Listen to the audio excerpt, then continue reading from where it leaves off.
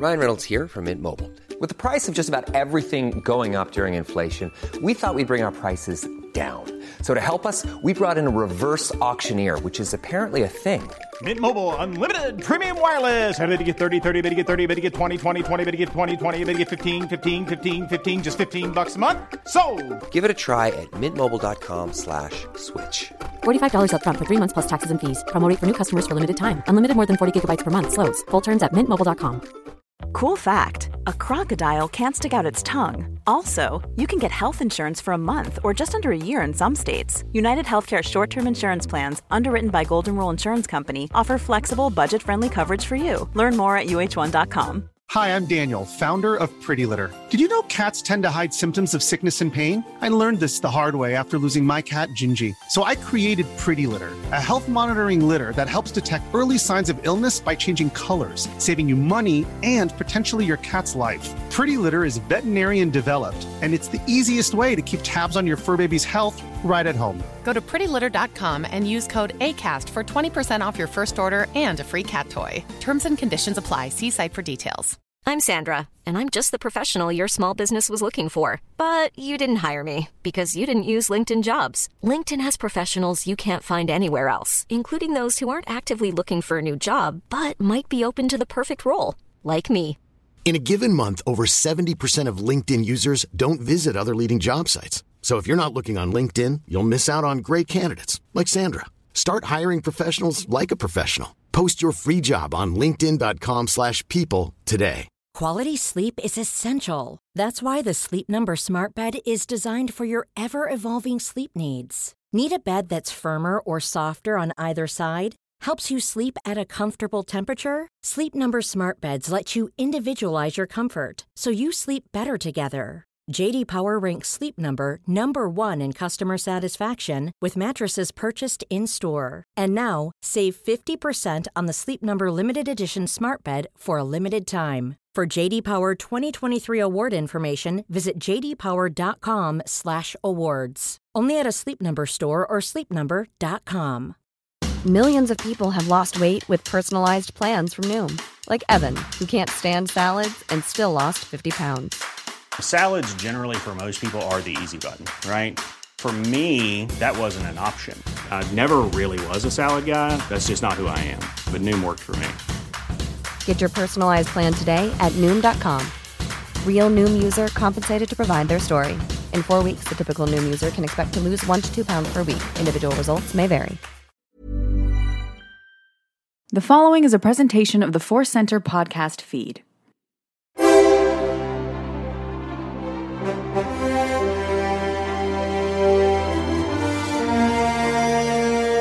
From the center of the galaxy, this is the Force Center podcast feed. I'm Ken Knapsack for another edition of Force Center, the big show, the main show, the superstar destroyer of our fleet. You know how it goes. Episode 84, we got news. We're talking about Rebels Season 4 and taking your questions. And with me on that journey, as always, is Joseph Scrimshaw and Jennifer Landau. Welcome. Happy to be here on the First Order Dreadnought. Yeah. A little okay. Update. Yeah. I like it. I like the Dreadnought. I love it. I can't wait for some of these vehicles in The Last Jedi. Yeah. Mm-hmm. There's so much there. I want a massive playset of that Dreadnought. Oh, God, can you imagine? Yeah, you know, I got this new studio and this apartment here, and I got some room to play with. I think I want a life-size Lego to scale version, like a 7-foot-long Dreadnought. That's right. I think I Turn got it the into room. a coffee table. Yeah, absolutely.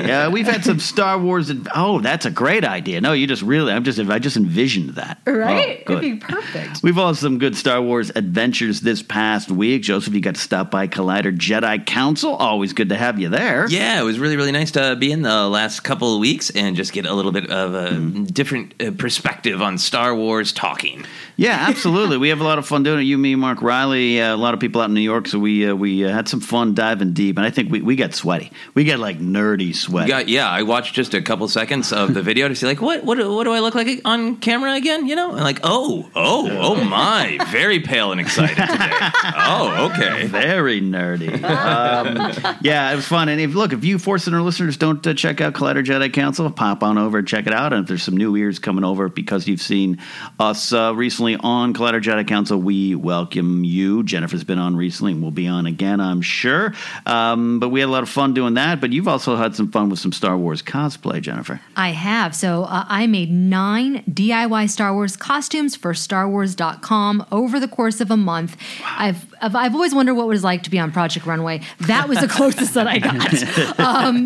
Make it work. I realized Star Wars fans are very unique in that they're very talented and very creative people. So I knew I couldn't just slap things together. I had to kind of make it as screen accurate as possible. Right. So yeah, I'm excited. I'm excited to see what you guys think. Let me know if you make them or if they inspire you to do something. But they'll be out soon, I hope.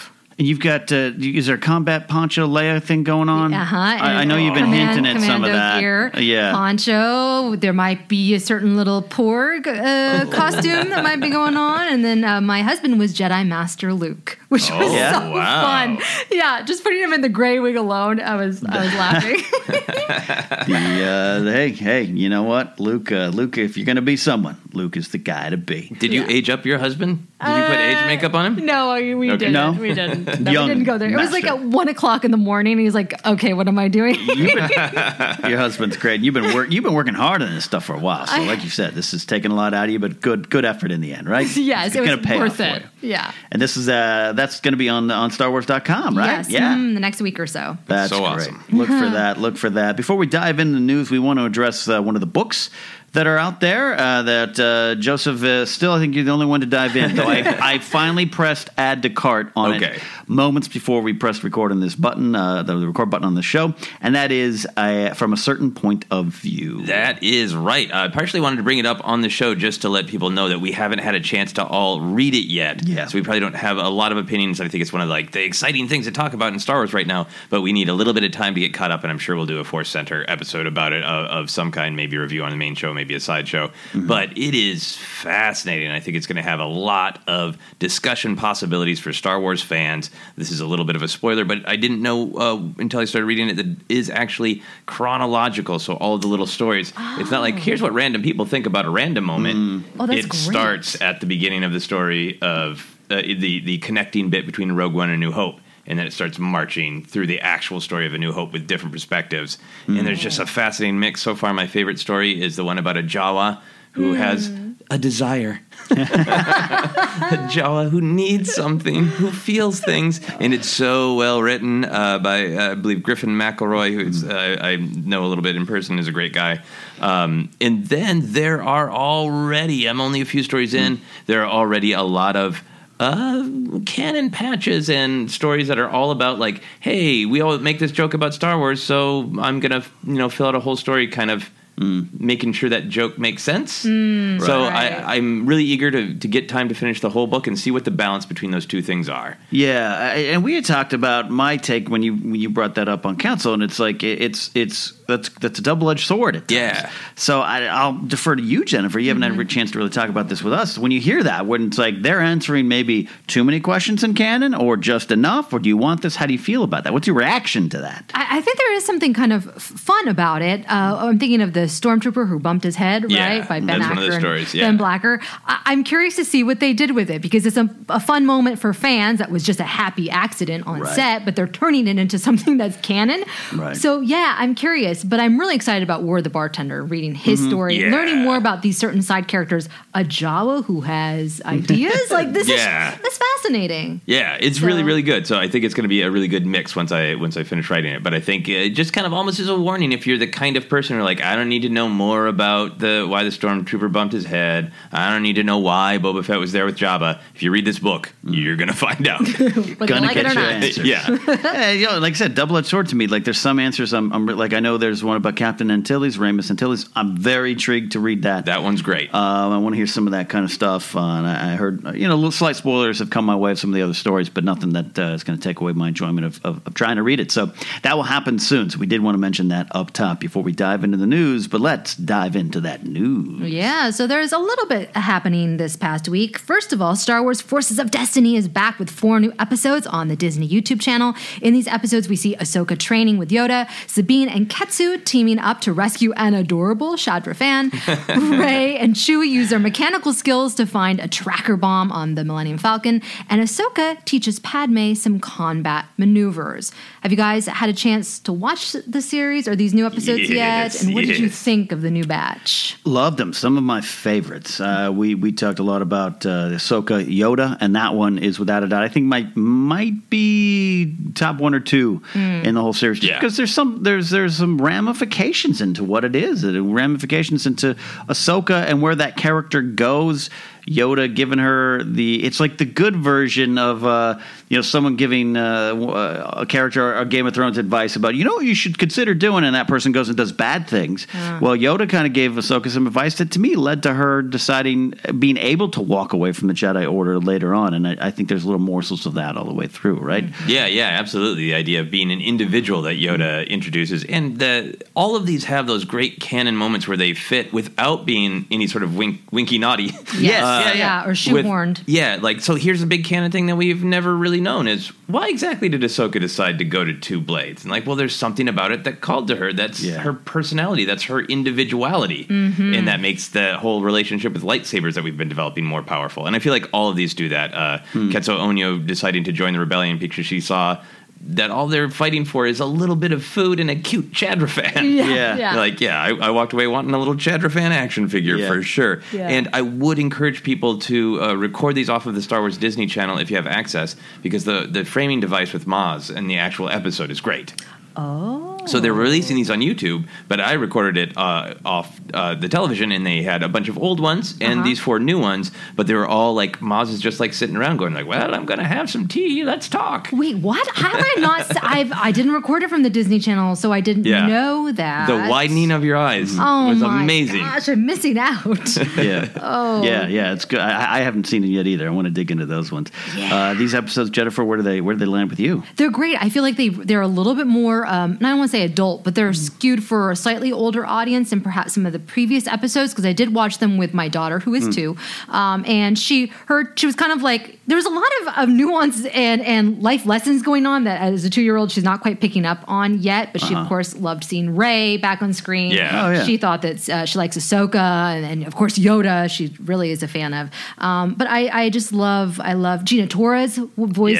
That was great. That to me was my favorite episode, is getting to see the more mundane side of being a rebel. The tiny thing, the food. Exactly. And Ketsu has been on Rebels, so that's an important moment in canon for this small side character, where she says, all right, here's enough, I'm going to join the rebellion. Right, I loved that. It was a great relationship. Great relationships all around. Also liked old Han ending an episode by going, all right. He was perfect. I want to talk to you guys about that Rey one specifically, Tracker Trouble, which was, again, one of those things that the series you might be into, you might not be into, where it feels in Leia getting her dress and walking back to Bright Tree Village with Wicket is a great example to me. This is another one where it actually makes sense because people are following the Falcon, they're reading the Falcon, so that there's a tracker on there makes sense, fits in. But it was a little tiny slice of life in this journey. Did it work for you, Joseph? I'm going to assume it did. But. Absolutely, because it just further strengthened the bond between Rey and Han in particular, where you could see why Han would be right away when they land on Takodana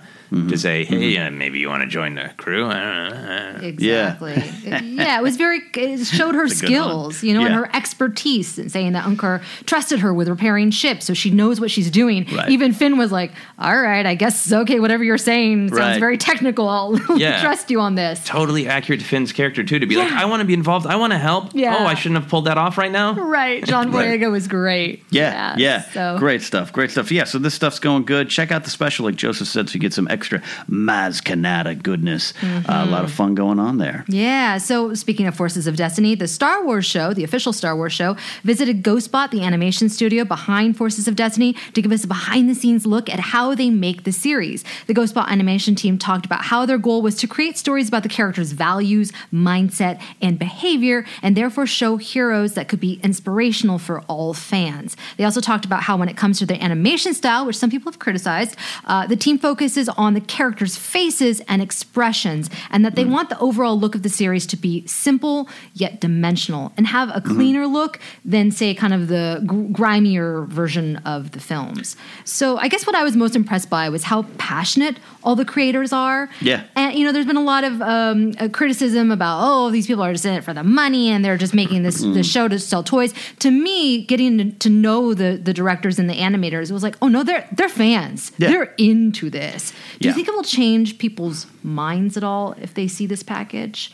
I think so, yeah, because it is just it's a wide variety of ages and there's diversity in who is creating, but there's that connection of everyone is very passionate about it, and specifically we are really lucky. I think Jennifer Murrow has directly said, playing in this sandbox. Yeah. And this isn't just a random comic book where you've got no room to move. They're letting them do kind of big deal things with the characters and with the canon. Right. So I think seeing it's not just this, it doesn't really matter. It's these are important little pieces of the puzzles. Yeah, just there was I forget the guy's name, but the guy, and you're you're a Star Wars fan. He's got Star Wars figures hanging on his wall, Black Series figures. Yeah, that's important. And it's been said by a lot of people. I think I remember hearing it first from you, Joseph, so we'll give you credit. That's how the internet works, where it's everything going forward from now on is fan fiction, unless George Lucas himself is doing it.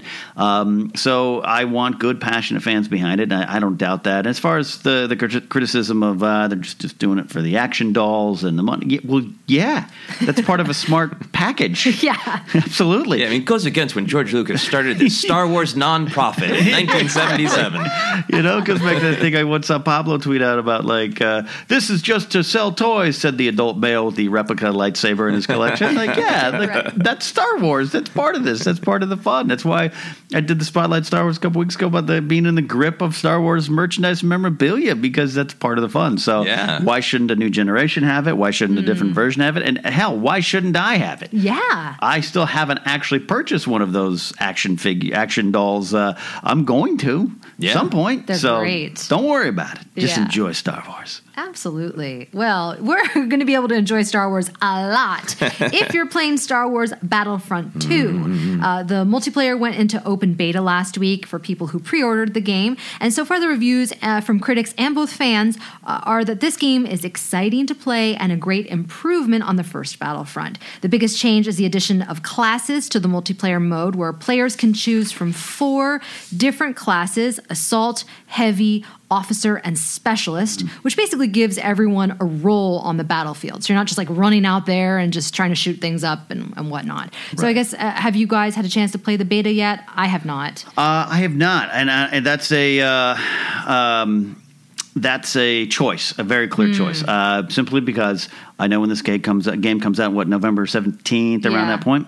I've got a wedding the next day, and then on that 19th, I am not doing anything but playing this game, so I know I'm going to lose some part of my life then, so I'm not going to lose it now. Smart. And when it comes to beta, you guys work out the kinks. I'll catch up with you at the actual party, Right. I have not either. Everything sounds great, which everything about Battlefront fills me with joy and despair, because I don't have enough video game playing time. I bought a Switch just to play Breath of the Wild. Yeah. I played it over my birthday weekend and some the next week. I haven't played it in 6 weeks. Right. I need to buy another console. I need to buy a console to play this video game, and it comes out on my wife and I's anniversary. Oh, yeah. I mean, you've got a wonderful, spectacular wife who's very supportive and along for the ride with you. I should add on the Star Wars stuff, but maybe not. You're going to need for the both of your sakes for our wedding birthday. Yes. So I will be playing the hell out of this. I think on Thanksgiving. It looks amazing. Good and idea. I can't wait. And I want to get together with some friends in person and play some couch co-op, as they say. Yeah. Absolutely. I'm on board. Count me in. Me too. Okay, let's talk about New York Comic Con, which is happening right now as we record this. So this year's New York Comic Con gave us a few new tidbits about The Last Jedi. The Lucasfilm booth at the con replicated a Starkiller-based control room and featured an exhibit of helmets, weapons, models, and costumes. The display cards revealed new information, like how the Praetorian Guard swords have an electroplasma energy filament running along the blade's edge. Just sounds scary. We also learned that Kylo Ren wears his helmet to mask his voice and face as he delves further into the power of the dark side of the Force. And that his lightsaber hilt, quote, belonged to Master of the Knights of Ren, Kylo Ren, end quote. Belonged. So does that mean that there was another Kylo Ren? And he's now taken on his identity? Taking on the mantle? Yeah, what does that mean? Isn't most of that stuff, though, written in the past tense? Is that getting taken out of context by that article?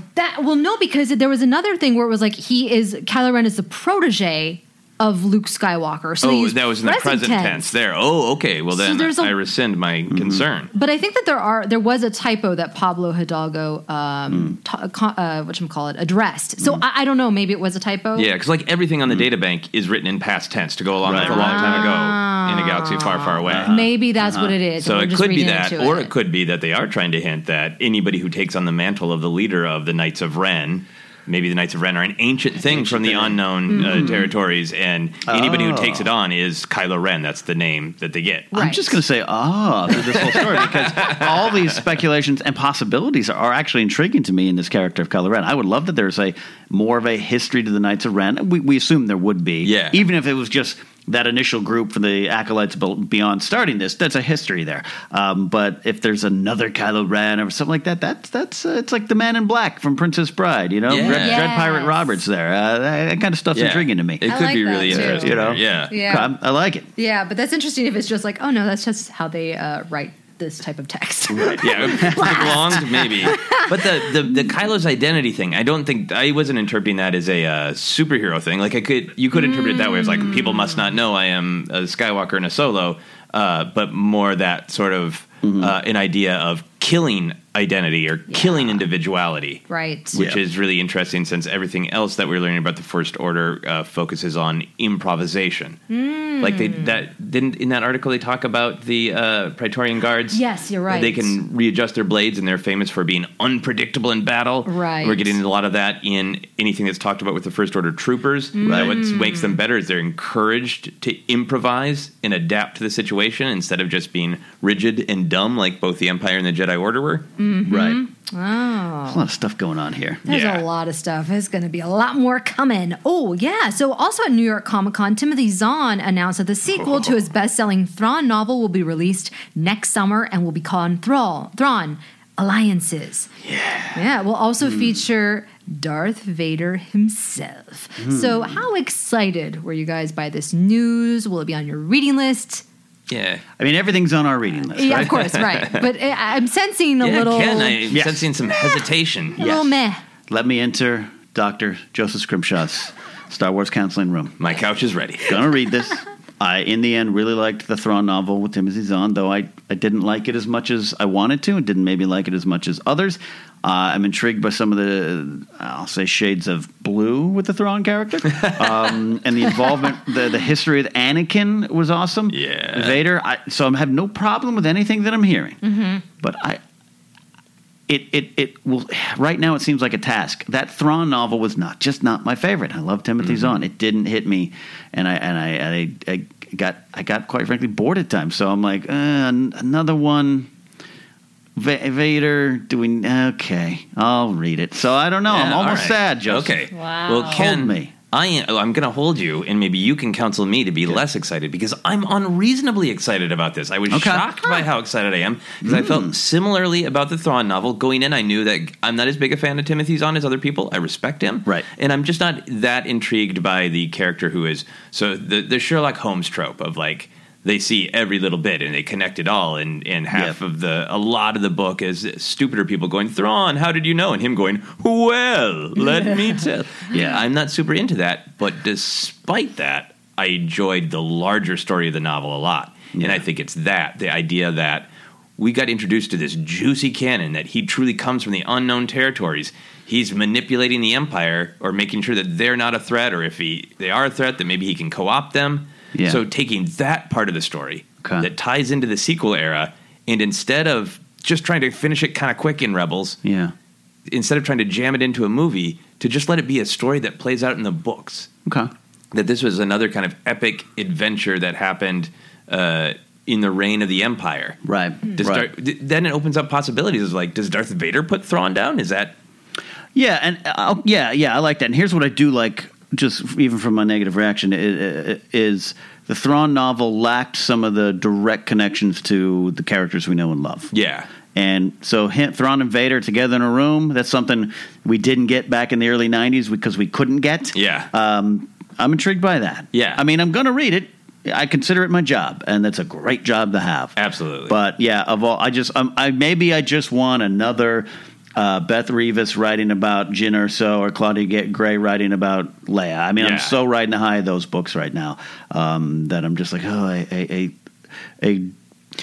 slow as molasses Thrawn book is not what I want. I'm so sorry. It's going to be faster because now it has the lava of Vader. Yeah, you're right. It has to be faster. You're right. I think it is. That book was so much a love letter to Thrawn, to people who love the Thrawn character. Totally. And I feel like this one, by definition, has to be the continuation of the actual story of this whole Chiss ascendancy and what was going on behind the scenes in most of the first book. Yeah. So I think it's just going to take off running. Yeah. Jennifer, are we wrong here? Are we right? This is the closest we've ever had to a Force Center debate. Which I love. I love that here in Force Center, you're not going to get bludgeoning over the head and yelling about stuff. Joseph's excited. I'm dubious. Jennifer? Yeah, I mean, Vader actually would entice me to read it. I did not read the first one.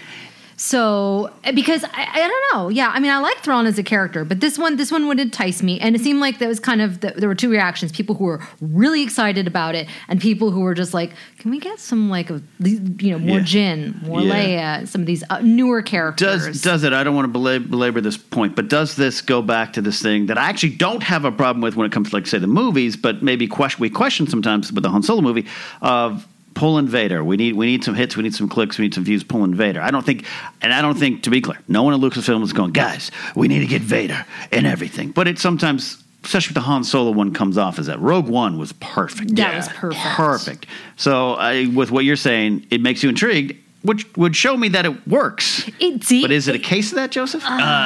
Here's why I'm excited. Because we know from... on the Vader point, he's not in there to just be like, Vader's having another adventure. Yeah. Thrawn knew Anakin. Yep. Right. Thrawn is a detective who can figure things out. He's going to figure it out in 2 seconds that Vader is Anakin. Mm-hmm. Right. And he's going to have a whole different perspective on this story we know and love, and he's going to be able to push Vader's emotional buttons. Not literally the buttons on his chest, but his emotional buttons. So that's going to be some juicy character stuff with Vader. It's not just going to be Vader as cardboard standee for Star Wars is cool. I totally agree. Yes. Jennifer, are you on board there? I agree. I kind of swerved the conversation away from you. I apologize. But No. I think that's exactly it. That to me is more intriguing than seeing Vader in a Han Solo film where he is just going to be that cool, he's a cool bad guy. Cool Uncle Darth. Yeah, exactly. Let's bring him in for a scene. All right. Yeah. So and that's it. That's it for the news. That's it for the Star Wars news. Oh, jingles. We get fully into jingles. I want some morning radio sound bites. Ba-boom! We'll do the Coruscant traffic. Oh, God. Hey, today, guys, we're going to dive into Rebels Season 4. Excellent minute teaser trailer came out recently. The trailers, as always with Rebels, are on point. Whether or not those sometimes translate to the whole season, I think it's really hard to, if a trailer's good, you're also going to have a season where AP5 sings. It's just the way of the world. But I always love the Star Wars Rebels trailers. They do such a good job. And this minute-long trailer really got us thinking about Star Wars Rebels Season 4, which comes out very soon. I think the 19th. Yeah, this is our last main show episode before it comes out. You're right. Looking into the... This is the big hopes, prediction. The dreams. So, yes, big hopes, big predictions. The final season. Jennifer, I know you don't get the chance. Not that you don't want to. You don't get the chance to watch it as much as us. So I'm intrigued by your perspective. Somewhat of an outsider here who watches it when she can. What are you looking for in this fourth season? Hopes, predictions. I'm excited because I'm going to record it and I'm gonna watch it, you guys. I'm making this my mission.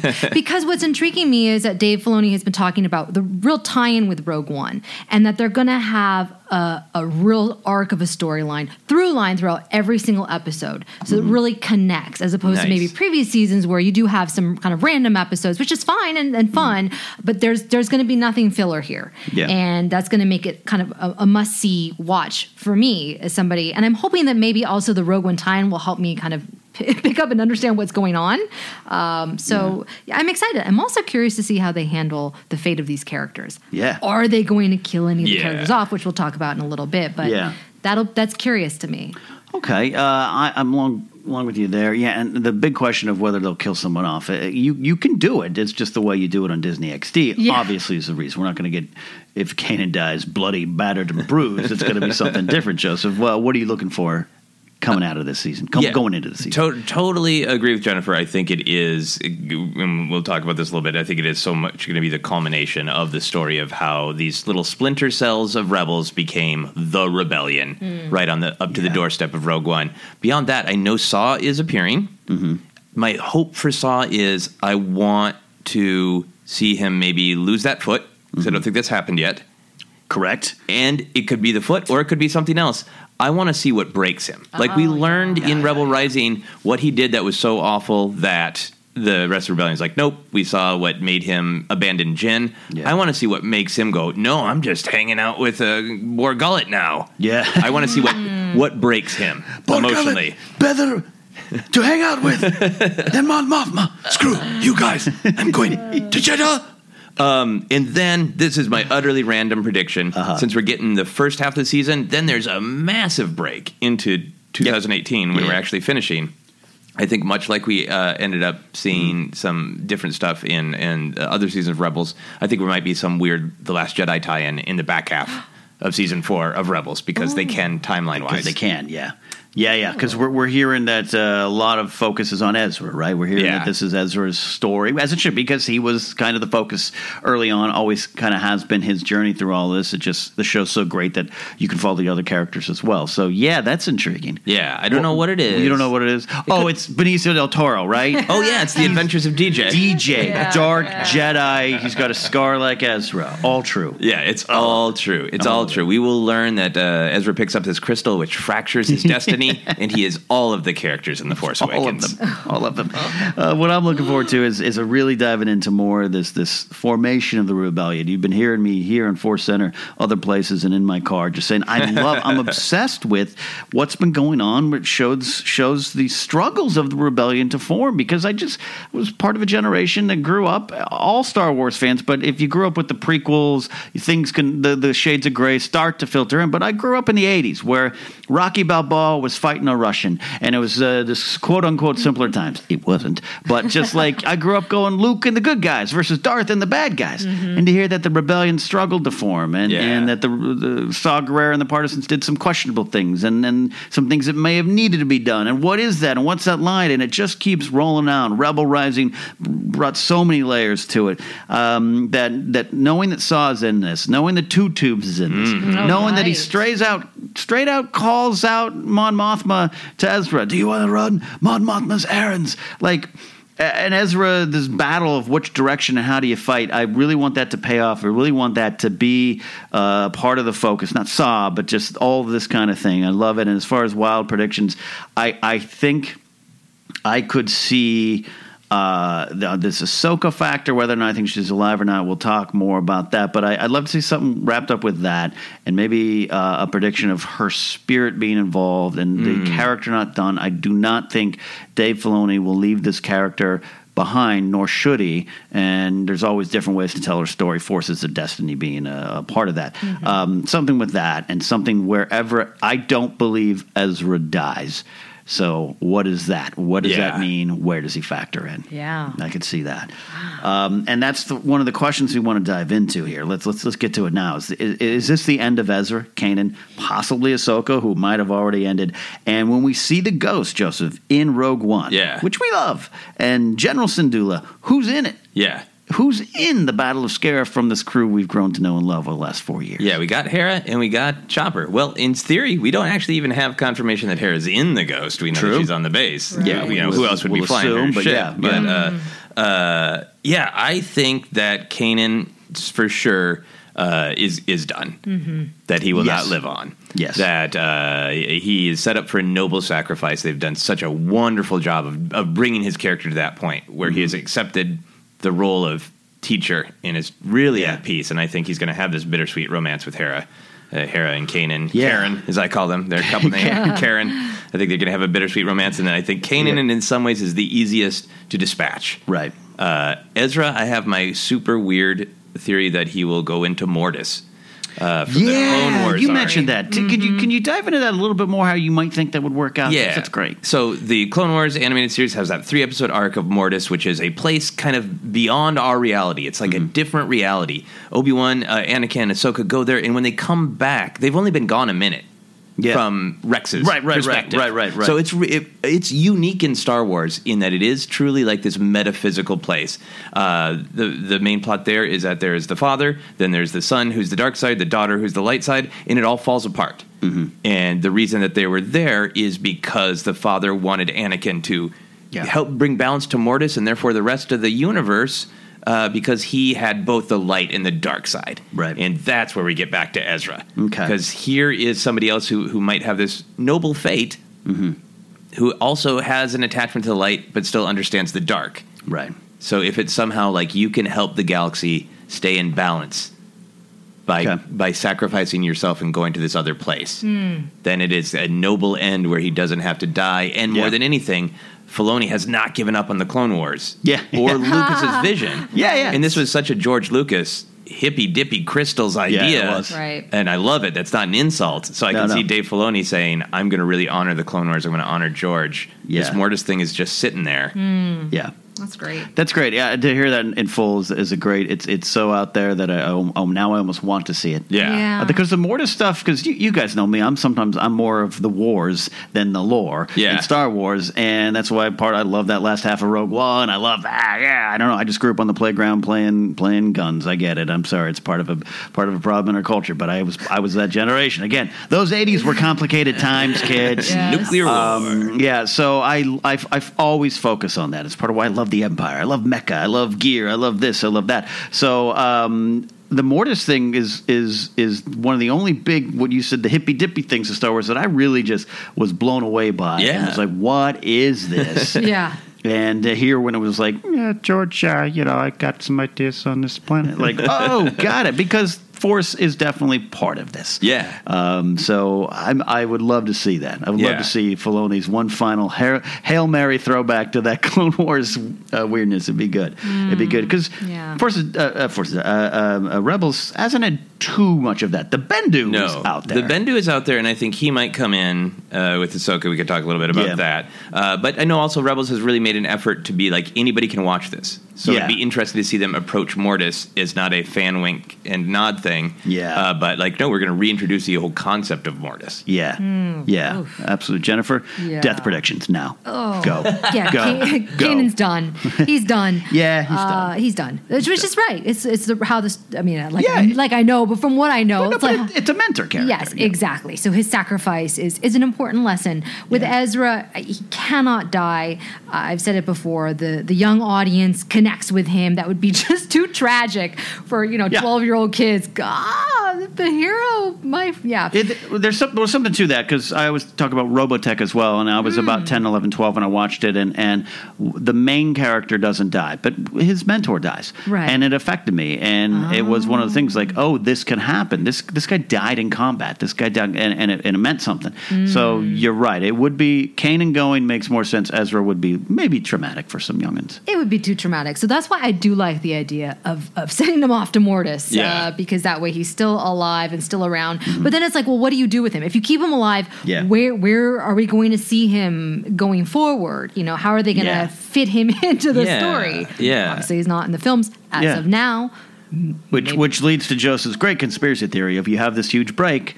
We get this starts. Last Jedi comes out. We're going to take a break for a while and focus on Ezra. Again, it's not. If it's Benicio del Toro, I'm going to sell my car and I'll move. I vow to never talk Star Wars again. It's not Del Toro. You're going to be like Obi-Wan. We'll find you in the desert. It's not Del Toro. More the Forest. I'll be like if Obi-Wan went to Endor. Okay, but it'd be good. Right. It'd be good. Yeah. So I agree with that there. And Zeb is the one. Zeb's done. Zeb, you think Zeb's done? I think Zeb's done. Oh yeah, the last of his people. I don't think anybody else dies, because I think it's got to be. I think they're committed to the Jedi slaughterhouse or the Jedi leave house. Jedi slaughter. Well, it's just gone back and forth in the way that's treated canon. Is when Luke goes to Obi-Wan in A New Hope. Yeah. Is it just him and Leia? Or are there a bunch of other people floating around who are just like, I saw war and I decided to become a bartender on Ryloth and I'm just not doing anything with my life. That's so lame to me. It is. And I think more fans are feeling that way, and I feel like with that Obi-Wan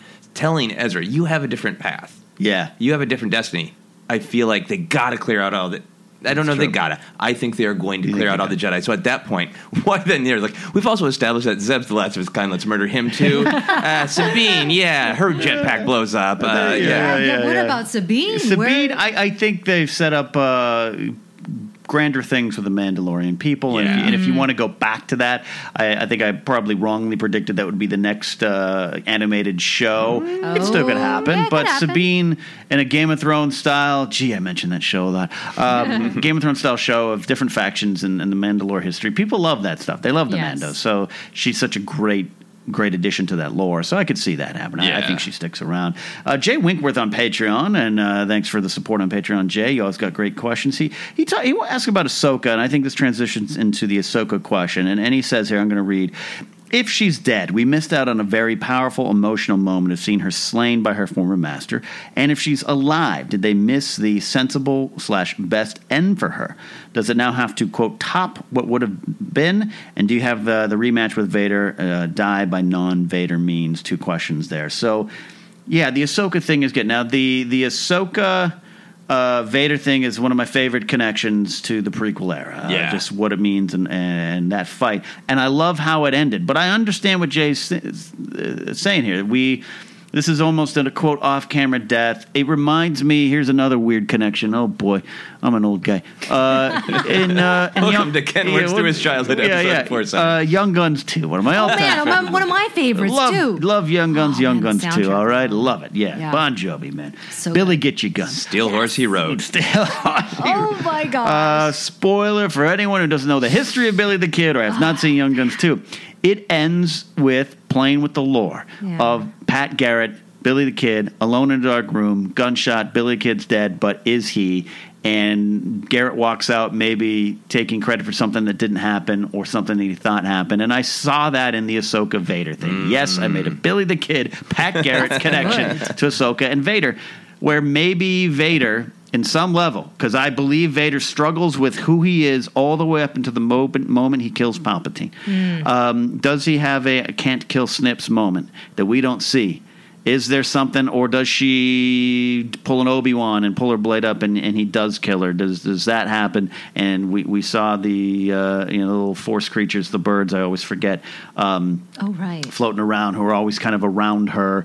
Could that be that? So I understand the idea of it's a missed opportunity to see a big noble death on screen or a big moment, but I also like the mystery that's in it. So I don't know from there, Jennifer, what do you do with Ahsoka?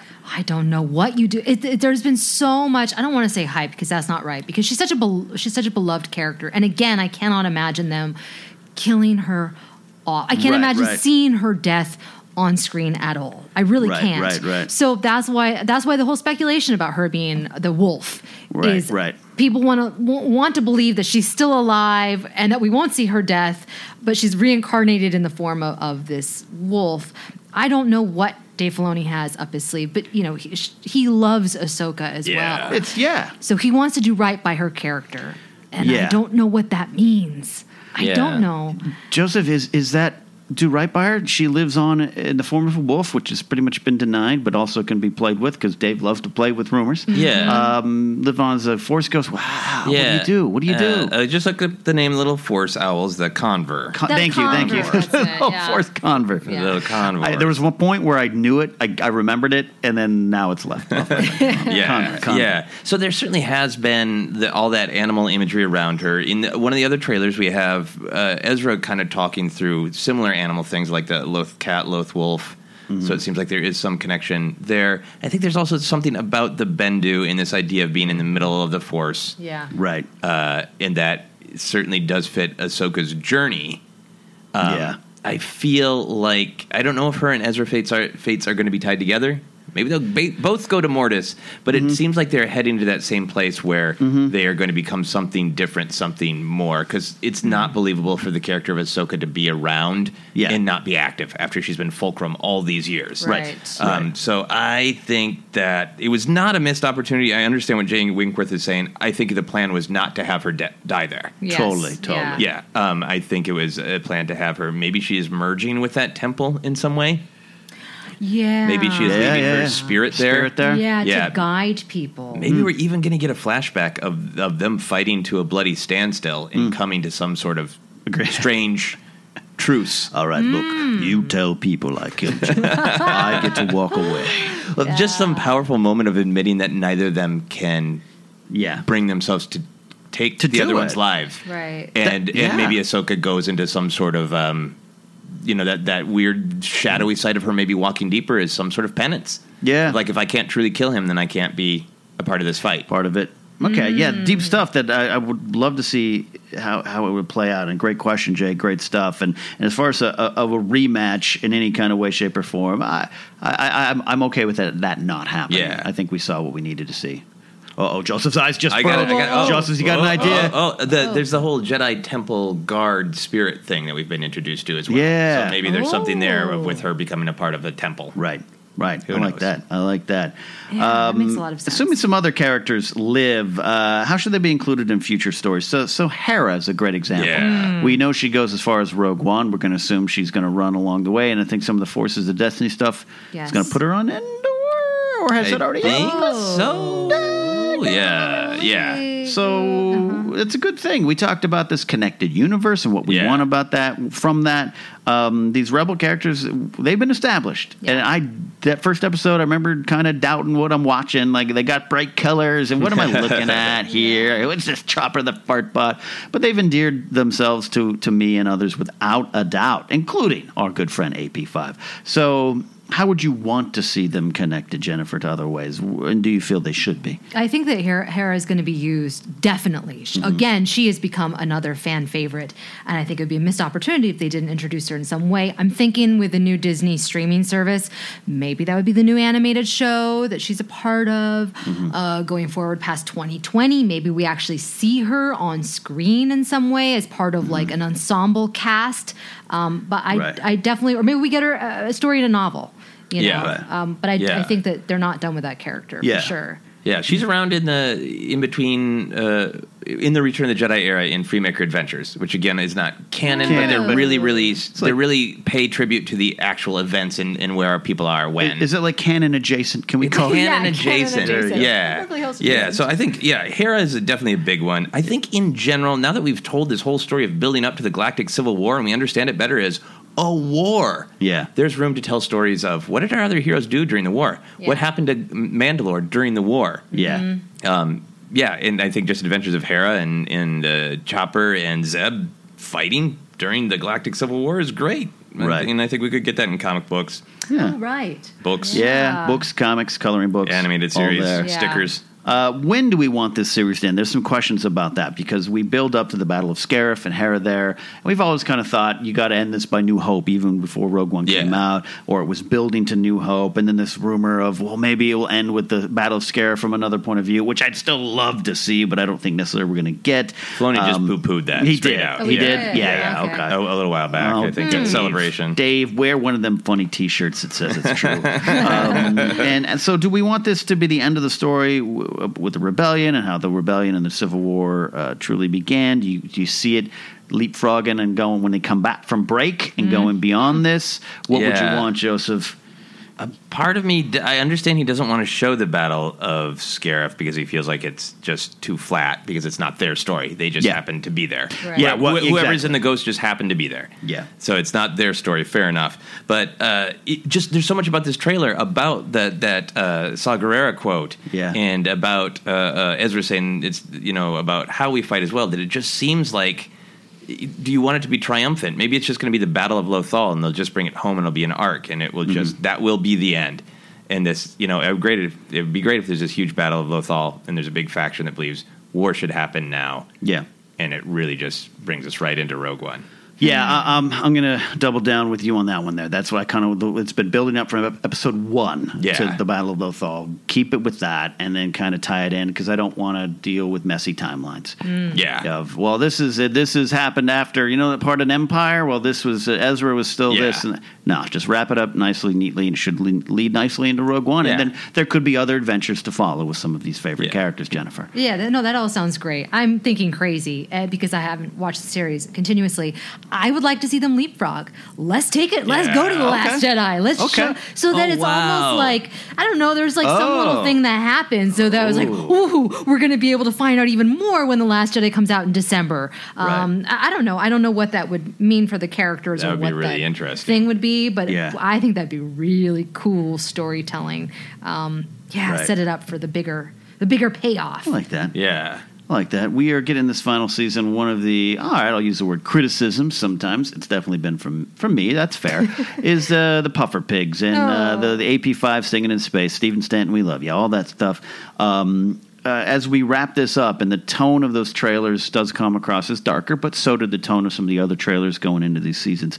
Do we want lighter episodes? Do we need it? Or should it be all war all the time, Jennifer? I think going off of what they've been saying, which is the more continuous storyline throughout the season, I don't think we're going to get very many lighter episodes. I think we might get more of the lore, which is why we'll see Ezra going to Mortis. Yeah, so we're going to get more. The Bendu, I'm sure, will have a reappearance. We'll get some, I don't want to say slower, but deeper episodes like that with the action. I want the Bendu to come back, if only that leads to a Funko Pop of the Bendu. Yeah. It's Tom Baker from Doctor Who. I mean, I love he's an amazing job. He's got to come back. Yeah. And it's too random of a thing to only have that great action of... Yeah. It means something. And his prediction of Thrawn's death. Storm. Yeah.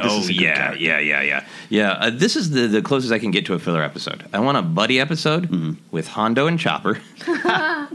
I want Chopper to truly reflect on the fact of all the violence and all the horror he's seen. And I want him to be there for Hondo as Hondo dies. Oh. You want to kill Hondo? I want Hondo to die. That's what I'm gathering from this. Oh, but again, he's in the damn Freemaker Adventures, so he doesn't. He doesn't. Yeah. He can't, but canon adjacent. Canon adjacent. Much like Databank Brawl, it's canon adjacent. But I want focus on Chopper the War Vet. I love how they described him in that first trailer. We fought with a war vet, and it's a picture of Chopper. He's the story of redemption for Rebels for me, because I was like, great, cute Disney fart bot.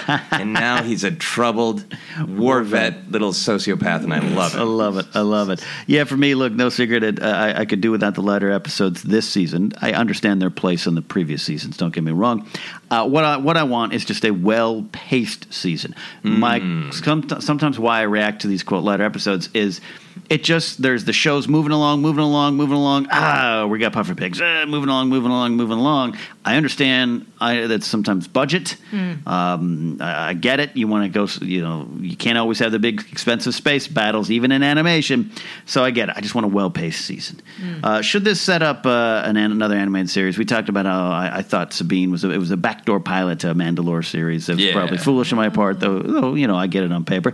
Do you want something to spawn out of this, Joseph, or are we happy with some little mystery and let's the next animated series start its own world? Yeah, I mean, I totally thought of this idea to talk about this because of your Mandalore prediction, which I think is really, really solid still. Sure, it's possible. But I kind of want to be left in mystery because of the Disney streaming service, because I think that changes the game utterly. Yeah. If they had not started this streaming service, I would be like, well, when's the next Disney XD cartoon coming? Because it is. Right. But I think that streaming service changes everything. So I just leave us in mystery. Fair enough. Jennifer? I just think about all the young people that have kind of grown up with this series, and I feel like they want to keep them. They want to continue with these stories.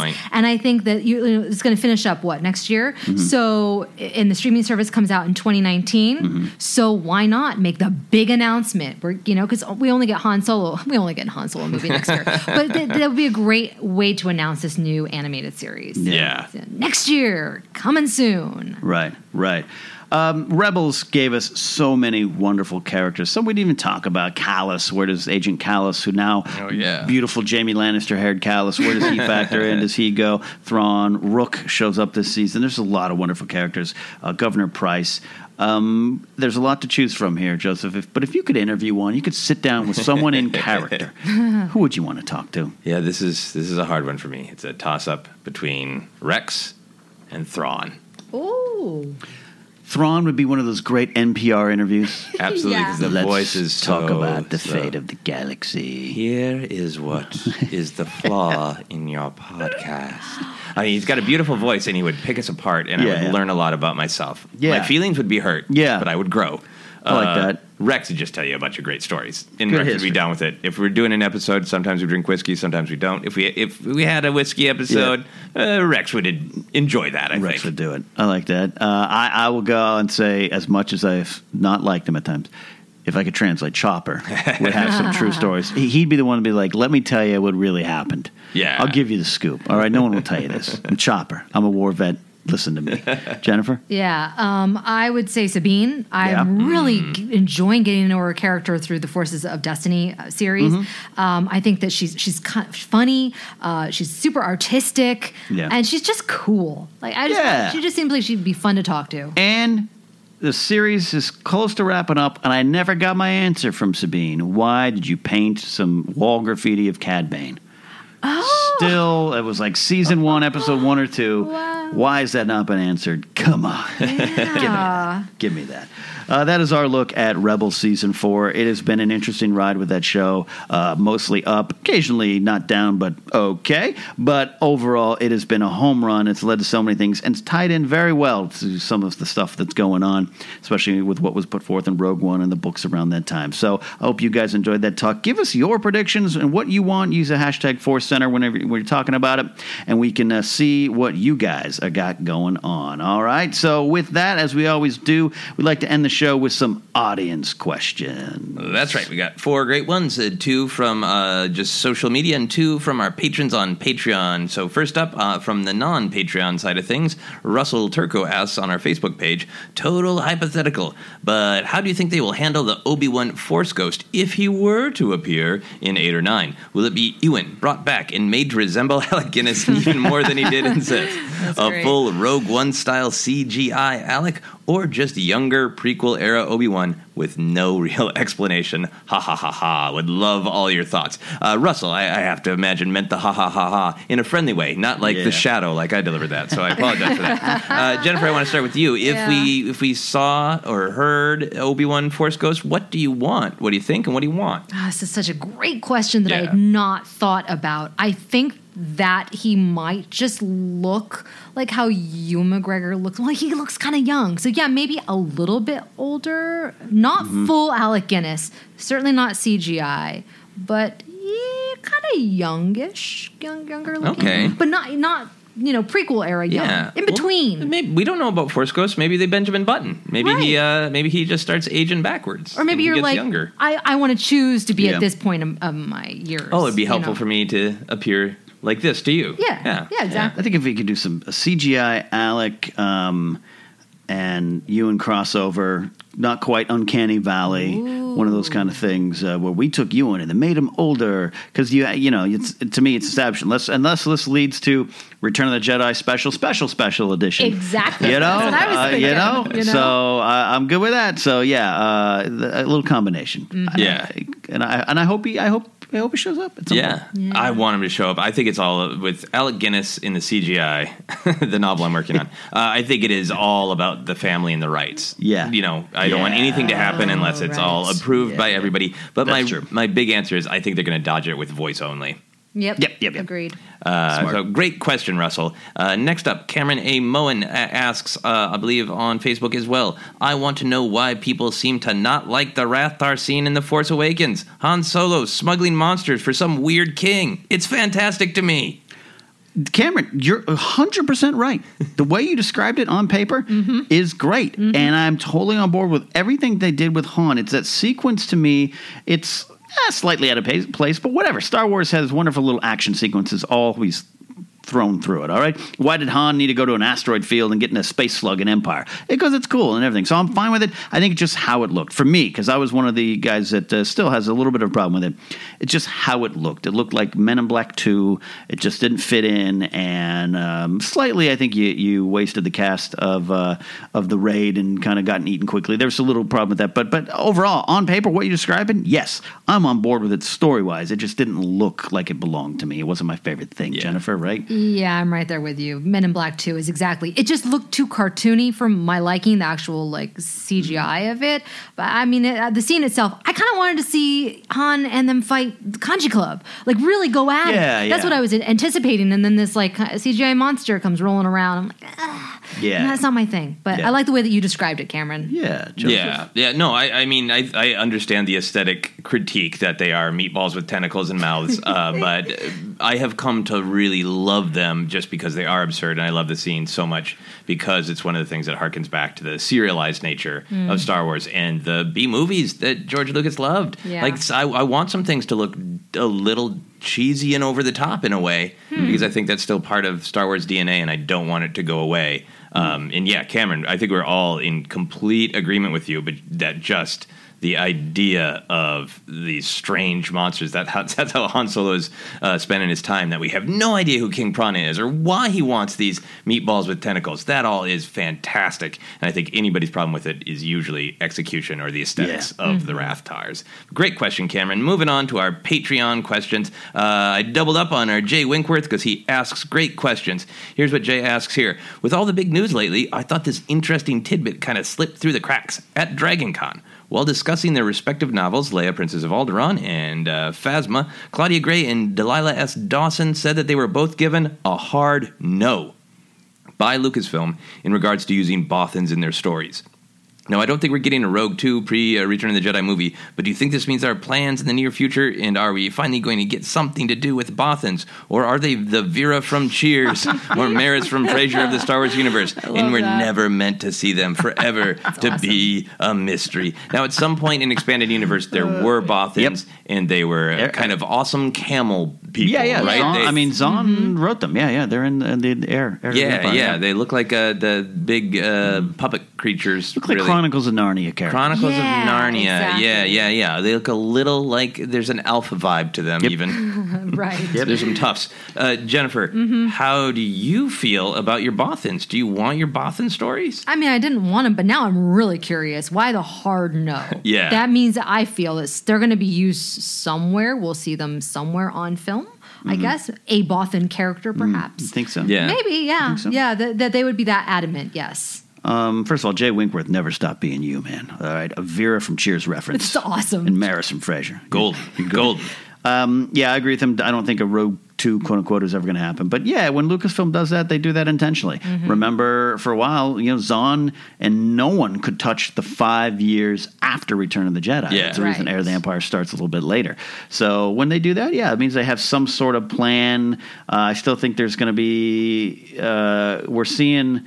We haven't got a lot, right? We haven't got a lot of Empire to Jedi stuff in any form, including coloring books. So yeah, there's something there, and that's kind of cool. Yeah. I think that's what it's about. I don't think there's a big movie plan. I think it's about that ongoing Star Wars comic book. And that they are maybe looking way ahead and saying, hey, we want to have our characters be able to do something that ties to what's there instead of making up brand new things all the time. And that's a meaty thing, the mystery of the Bothans. Oh, you're so right. And I hope one of the Bothans is named Vera and one of them is named Maris, as a shout out to this question.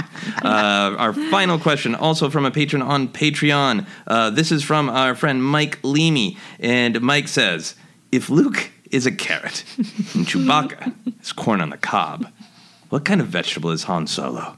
He also adds, sorry, the state of things is making me insane, which we appreciate. We're right there with you. The world is crazy, Mike, and sometimes it's fun to just forget it all for a second and come crawl into the Star Wars bubble. So don't feel bad, man. You're not insane. You're just dealing with the world like the rest of us. So this is a great question. It's a great question. I have an answer, but I'll let anyone else go first. Jennifer? It's not really a vegetable. I just thought of like a pickle. I don't know why. You want pickle Han? Yeah, pickle Han. Pickle Rick kind of sour, Rick and Morty? a little spicy, the zesty pickles that I so much love. I don't know. Yeah. Young Pickle Solo. The untitled Pickle Solo movie. Here's a picture from Ron Howard. Pickle in a vest. That's what I see. Pickle in a vest.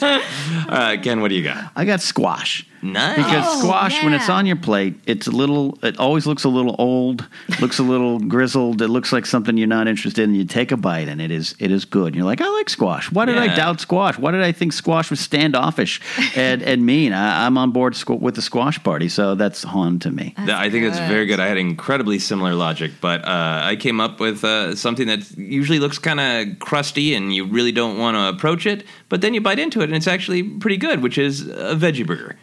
Yeah. Okay. Yeah. It's a lot of different things combined. He tries to pretend, I'm just a greasy burger, and I don't care anything about it. You're full of nutrients, Han Solo. Aren't you? Those are our audience questions. Insert audience questions jingle here. Yeah, and you can reach out with your wonderful questions. Like Jay Winkworth, he's been hitting us up on Patreon. We always make sure we take Patreon questions. You can support us. Just $2 a month gets you a bonus episode finished to fan fiction. And we got a goal of non-generic theme music. You can go to patreon.com/4center. Join the 4Center tribe. We got t-shirts on tpublic.com/user/4Center. A new design is on the way. Trust me, you guys are going to love it. You can also reach out on Twitter at 4CenterPod. Facebook, like us. Send us some of your big, weird, long-form questions there, too. Or like Mike Leamy did on Patreon, you can talk about vegetables. You can talk about that with us anywhere. Jennifer, again, let's remind people your article coming out here on StarWars.com where they can find you. Yeah, you can find me on all the social media sites at Jennifer Landa. I'll be posting some videos and GIFs of all my costumes, and of course my YouTube channel, youtube.com/Jennifer Landa. Joseph. You guys can find me on all the social media is at Joseph Scrimshaw, Twitter and Instagram in particular. I got 2 shows coming up in Los Angeles that I want to plug quickly. My other podcast, Obsessed, we just talk about things that people like a lot. I'm doing a live show at West Side Comedy on Saturday, October 14th, and we're going to be talking all about Stranger Things before its season 2 debut, so come see that. And then on Saturday, October 21st, I'm launching a new show with my friend Angela M. Weber of the Double Clicks called Game Night, a variety show. It's going to be comedy, it's going to be music, it's going to be a third thing because that's how lists work. It's going to be a lot of fun. You can find out all about that on my website at josephscrimshaw.com and check out the live shows page. Absolutely, guys. Thanks so much. You can follow me at Ken Napzok. I do have that show on Anchor Daily Thrones. Listen, if you want, if you're a Game of Thrones fan, as you can see, it seeps into a lot of things I talk about. Love me some Thrones. Love me some Star Wars. We'll see you guys next week. So for all the porgs we will eventually love and love to hate, for the Rathars we hated before, and the ghost of Alec Guinness, or maybe just Ewan. We'll see you guys next time here on 4Center.